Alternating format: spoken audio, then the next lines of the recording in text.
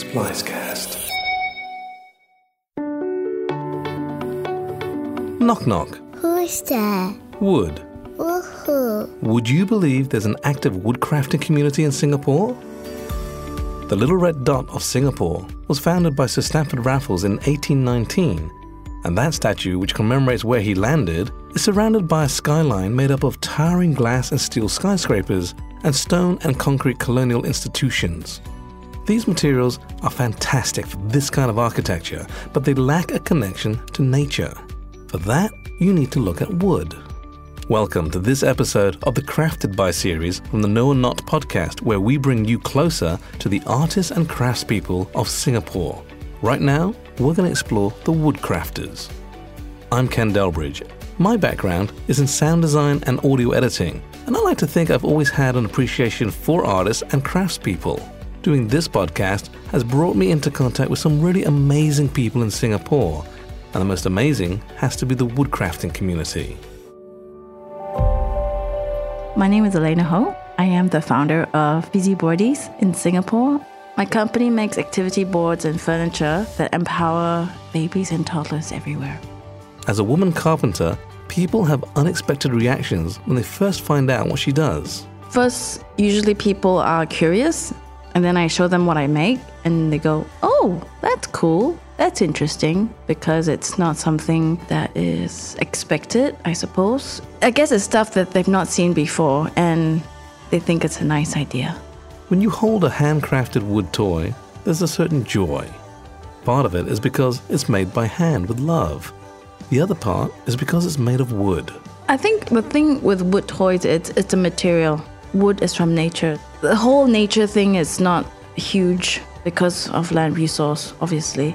So I suppose in some way having wood toys help the child understand this is an interesting material that comes from nature. And it's also a more sustainable material. When you start a new business, the community within the industry can be either welcoming or hostile. Turns out the woodcrafting community of Singapore is made up of some really good folks. They've been incredibly helpful. I cannot stress this enough. I don't think I could get where I am without learning something from them. They've been very encouraging. Obviously, physically, I'm not that strong. So sometimes when they see me struggling with a huge piece of panel, they will help me. I can do it, but it'll probably take me a lot longer to struggle and drag the wood. If anyone wants to do just like a hobby project, I think the woodcrafting community has been very helpful. The local DIY scene here is nothing like what you encounter overseas. Countries like the US and Australia have a thriving DIY culture where completing projects for home improvement or just building something is almost second nature. In general, DIY culture in Singapore is very small, and usually it's the guys who do it, because traditionally in schools, once you reach secondary school, girls will do home economics and boys will do technical. That's when the boys do all the workshop stuff. So it's very gender orientated from a very early age. Some women I talked to, they were like, "Oh, but you're a woman. It's amazing what you're doing." And I'm like, but if you're interested, it's actually not so hard to learn. My company started unplanned, started as a hobby project that I made with my husband, Yu.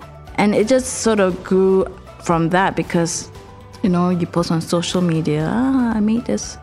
And people, "Oh, that's cool. Can you make one for me? And then one for me." And then it just sort of happened.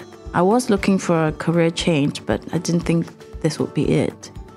Becoming a parent, I realized there are certain things that are lacking in the market. Or if they are, it's made very far away and it's very expensive to ship here. I think children, very small children, babies and toddlers, can learn very simple life skills, practical skills. And there's not a lot of it for that age group. If there are, it's mostly for older children. As much as we want to keep them safe, if we introduce measured risk, it's good for the child, for them to know early, this is not safe, or if we do this, we must do this carefully. So my business mission statement has sort of become products and toys that empower babies and toddlers everywhere. I feel that any product I create or bring in from overseas, it has to help a child, empower them in some way to help them learn independence. And from that, it gives them a lot of confidence. Children need that, I feel. If we start saying, oh, you can't do this, and the first thing you say, stop that, you can't do that, you're going to hit your brain or something. That's the first thing they hear, instead of it being something you should encourage. So I think changing the mindset and realizing that in some ways they are quite capable. And if you provide them with measured risk or things that are almost real but still works, it's a good place for them to feel that I can do this also. And it gives them confidence. Our next artist had been repairing guitars at home, and when he needed more space to work on bigger repair jobs with serious hardware, a guitar business was born. I'm Adam Chan from Guitaring Passionately. I build guitars. My guitars are called Adam Chan guitars. I have been repairing guitars from home. The volume just constantly got more. I was limited by the space because there were some repair jobs that were considered major surgery or big jobs, and you need space and equipment to do a good job. I guess it's the most challenging part about building a handmade guitar. It should be an object of desire. The stuff that I make, it is aesthetically pleasing to people and they are attracted to it. The choice of wood for an acoustic guitar can have a lot of ramifications during the craft process, as Adam explains. For anyone that wants to buy a handmade guitar, I think they are not looking for something that is off the shelf. They want to buy something that is like almost unique. There's only one such grain, So when I buy wood, I try to look out for those unique features in them, so I could immediately offer it to them. One of his best-known guitars was made for National Parks Board. What started as a newspaper article trying to get more people to recognize the heritage trees in Singapore became an electric guitar. Senior Minister of State for National Development Board, Desmond Lee, he initiated this idea of having a guided tour so that people could sign up, so there'd be a tour guide bringing them around Padang, the area, to show them about the rain tree. So I suggested to him that you need a head turner. And what do you mean by that? He replied. I told him that let me build a guitar using rain tree and put it right at the middle of the path of your tour. Then you will see people going there, looking at the wood, looking at this piece of ornament, whatever you call it. You have all the information about rain tree, that you achieve your goals. So after a month, I delivered the guitar and it was played in the Garden by the Bay Festival during that year. So it was played by a couple of artists, and now I presume it's still in use. What I found very surprising, other than the fact that Adam is a very approachable luthier, is that he's not the only guitar maker in Singapore. In Singapore, I think the market is enough for a few guitar makers to be comfortable doing the job here. My objective is to build really beautiful guitars. If people call me an artist, then I say, thanks for your recognition. If people call me a woodworker, I will say thank you. Say, like, you recognize what I'm doing.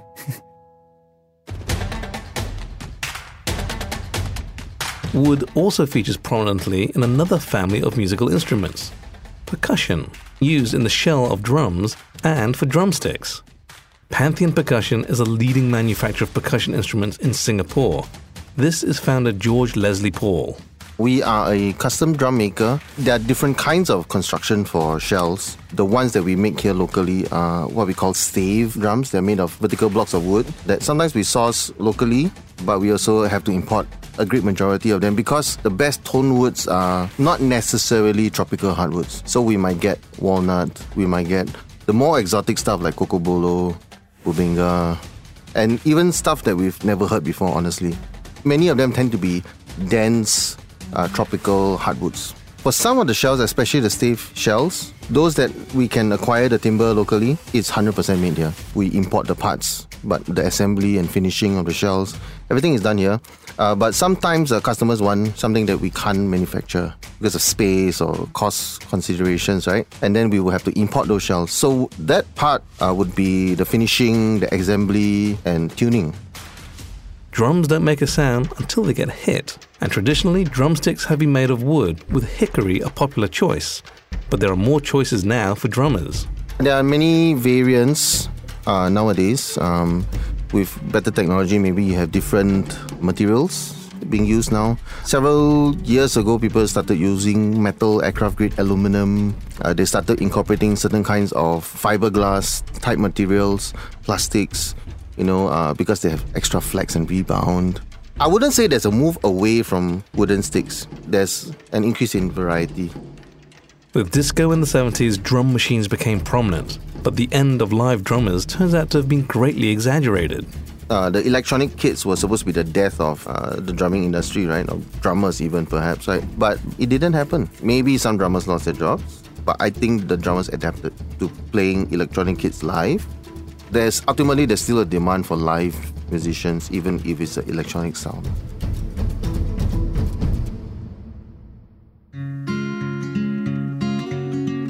So far, we've talked to a trio of woodcrafters who work on smaller items. Roger & Sons is a woodworking company run by the second generation, who have expanded the business of their late father.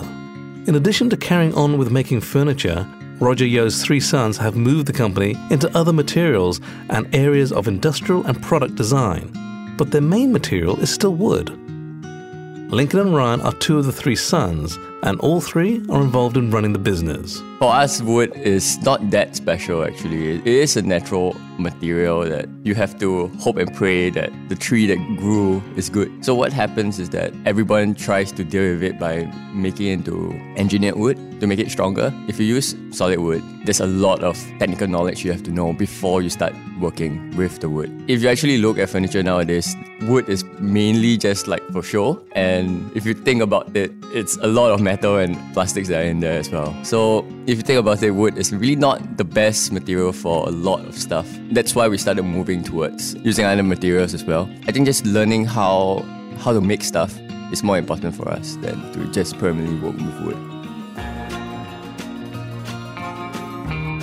Because wood is also natural, so we want to know where we can go with wood. Everything is from the earth. We don't have to manufacture something. We can just basically maybe take a log from the road and then we can make something beautiful from it. The amazing thing about wood is that there's still nostalgia in wood. I think people love touching, feeling, and even smelling wood. That feeling that it's something like vinyl, right? You can't get something like that anymore. So the idea of owning a piece of solid wood, like a solid wood dining table, it's a lot more. Oh look, I got a solid wood table, man. Yeah, you will be proud of the table. You're more proud of it rather than just like you said, like an IKEA table. They love to get wood that national parks has cut down as Singapore's urban landscape grows. The logs are destined for disposal, but instead Roger and Sons use it for their creations. What we're doing right now is we are working with freshly cut trees from urban development. So Singapore's cutting a lot of trees down. What we do is we take these logs that the Singapore government is cutting down and we're turning them into furniture. But the problem is that we have never done this before. So the good thing about our client is that they know that we have never done this before. They are willing to take steps, tiny steps, to reach the final goal. So what we're doing is we're making a bunch of prototypes, making maybe 10 pieces, 5 pieces, and then at the end of the whole project, it will be an entire space full of these furnitures. Processing wood that's been chopped down is a lengthy process that the brothers had to learn. So usually we buy treated wood. So this time around we have to treat our own wood. We have to dry it out. We have to make sure there's no rot inside. There's no termites, no fungus. So it's something different. There's a whole learning curve to it. Preparing a freshly cut tree for use requires drying the wood. The brothers don't use a kiln as it doesn't respect the environment. We don't use a kiln because it wastes a lot of electricity. We try to make very little environmental impact. I mean, we can put it into a kiln. You're wasting a lot of electricity just trying to dry wood out. We try not to do that, but what we do is that we dry it by air. It doesn't take as long as what people think it does, but it does take some time still. I mean, about 7 months around there. The reason being why it doesn't really take that long in Singapore, because Singapore is quite humid as well. One of their core beliefs is design with intention. Everything that we put and everything that we try to design has a purpose. Instead of just putting it there to make it look nice. The idea is that furniture has to be practical. You're not supposed to even think that you only open this drawer or you open this cabinet door. It's more like it's just second nature. You don't even think about it. I mean, it's the same idea as the push and pull door. So you don't have to think about this. You don't have to think about anything. And then when you walk up, you understand what has happened. It's just basically just trying to design things that it's a lot easier to make it more human-centric. With the second generation guiding the business started by their father into new areas, it's impossible not to ask if the third generation of Yeohs will join the family business and continue the journey started by their father 3 decades ago. I would say that we're still trying to figure out what other second generation, which is us, trying to do it. We're still very young, right? Yeah. So although my dad started the business about 30 years ago, we have only taken over about 4 years. And the first 2 years, I would say, is just us really trying to figure out our own craft and trying to figure out our voice in the carpentry world. Still figuring it out though, once in a while. We're getting there. Getting there. We're really getting there, and we're trying to know what's up and stuff like that. Other than that, I think the third generation it'll be a very tough thing. I think talking to a lot of family businesses, trying to pass down to third generation, it's always going to be a big problem. Yeah. Especially if there's a lot of sons. Yeah. Maybe daughters as well. Really. The daughters when they took over. Yeah.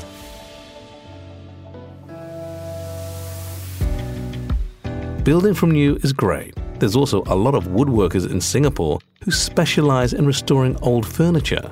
You see, Singapore has a reputation for buying brand new.